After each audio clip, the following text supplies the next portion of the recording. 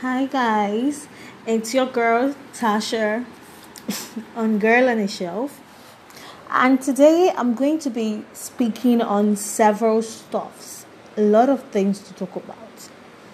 And I am going to start with the difference between beauty and attraction.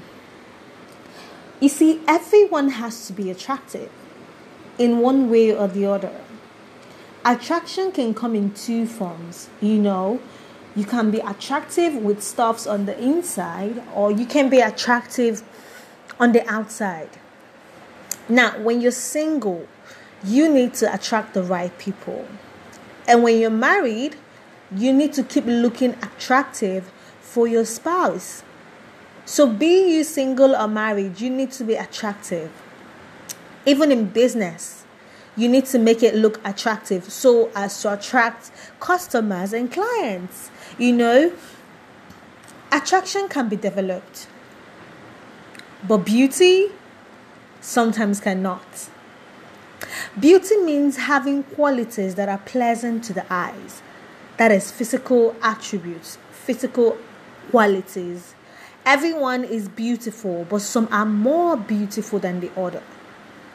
Attractiveness means having the power to attract, and this one can be developed.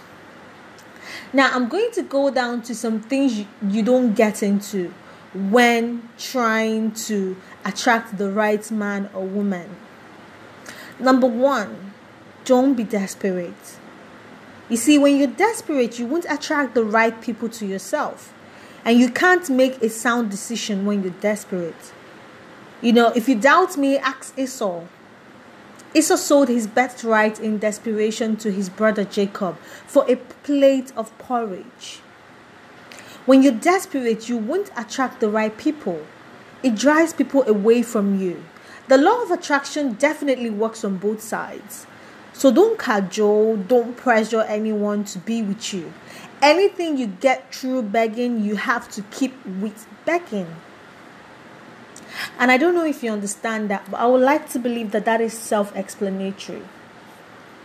You see, when you beg and beg someone for something, you would truly enjoy that stuff, because the person will always remind you that you begged for this. For example, you beg a woman to marry you, you beg a man to marry you, and all through that marriage, you have to maintain it with begging. When he offends you, you have to be the one to beg. When she does something wrong, you have to be the one to beg, because you beg them to marry you so they can live whenever they want. For you to keep that person, you have to keep begging. You have to keep cajoling. You have to keep buying gifts and doing all sorts of, going out of your way to displease yourself just to please them. Second, don't pretend. Some people pretend to attract the wrong people. You have to be yourself and be loved for who you are. Let the person accept you the way you are, because once you stop pretending, you will never be true to yourself. It is a very agonizing trait. Don't change yourself for any reason whatsoever unless you want to change yourself for you.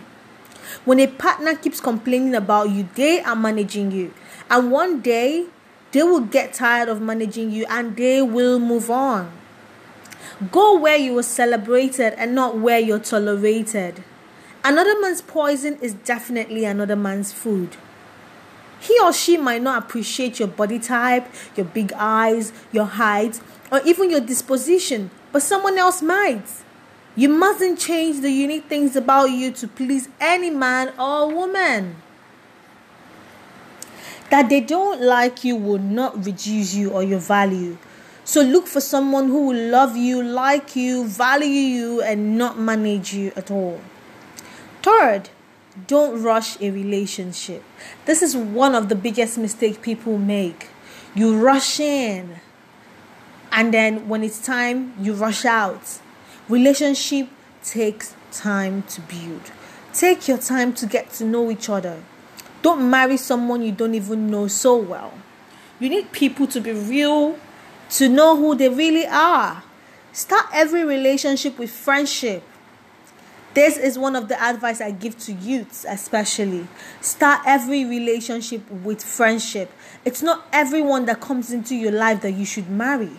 But out of your friends, you will definitely find someone to marry. Your friend is someone who can be comfortable with you, or someone who you can be free with and be yourself, and not someone you have to pretend with. 4, don't be tempted to go naked in a bid to attract someone. You see, the fashion of nowadays is all about nudity. And I honestly don't subscribe to that mentality. You need to leave things to the imagination. Come on. You cannot attract a real man by dressing naked. You will only attract a man who behaves like a dog. You attract the wrong kind of man. A man with no self-control. Because the same nudity you displayed that attracted him to you is going to attract him to some other woman out there who is willing to be naked. You know? And when he sees someone who opens more, who shows more, who displays more parts of a body than you, he will go to the person. You need a man who has self-control, who is not easily moved by the flesh. A woman of virtue will not open their body. They are too self-confident. They know who they are. You either take it or you leave it. A body will fade. It will never be that way forever. You will not attract faithful men with nudity. I'm going to stop here for today, and next week I am going to be talking about how, 7 ways to be a more attractive person. And I hope with everything I just talked about today, we have learned some. And anyway, if you want more, you should check us out on YouTube on Tash Talk TV. And also, if you want to read more about what we talk about, you can also check out our blog on www.tashtalktv.blogspot.com. If you want more information, kindly send me an email on girlontheshelf@gmail.com. I love you guys. Take care of yourself.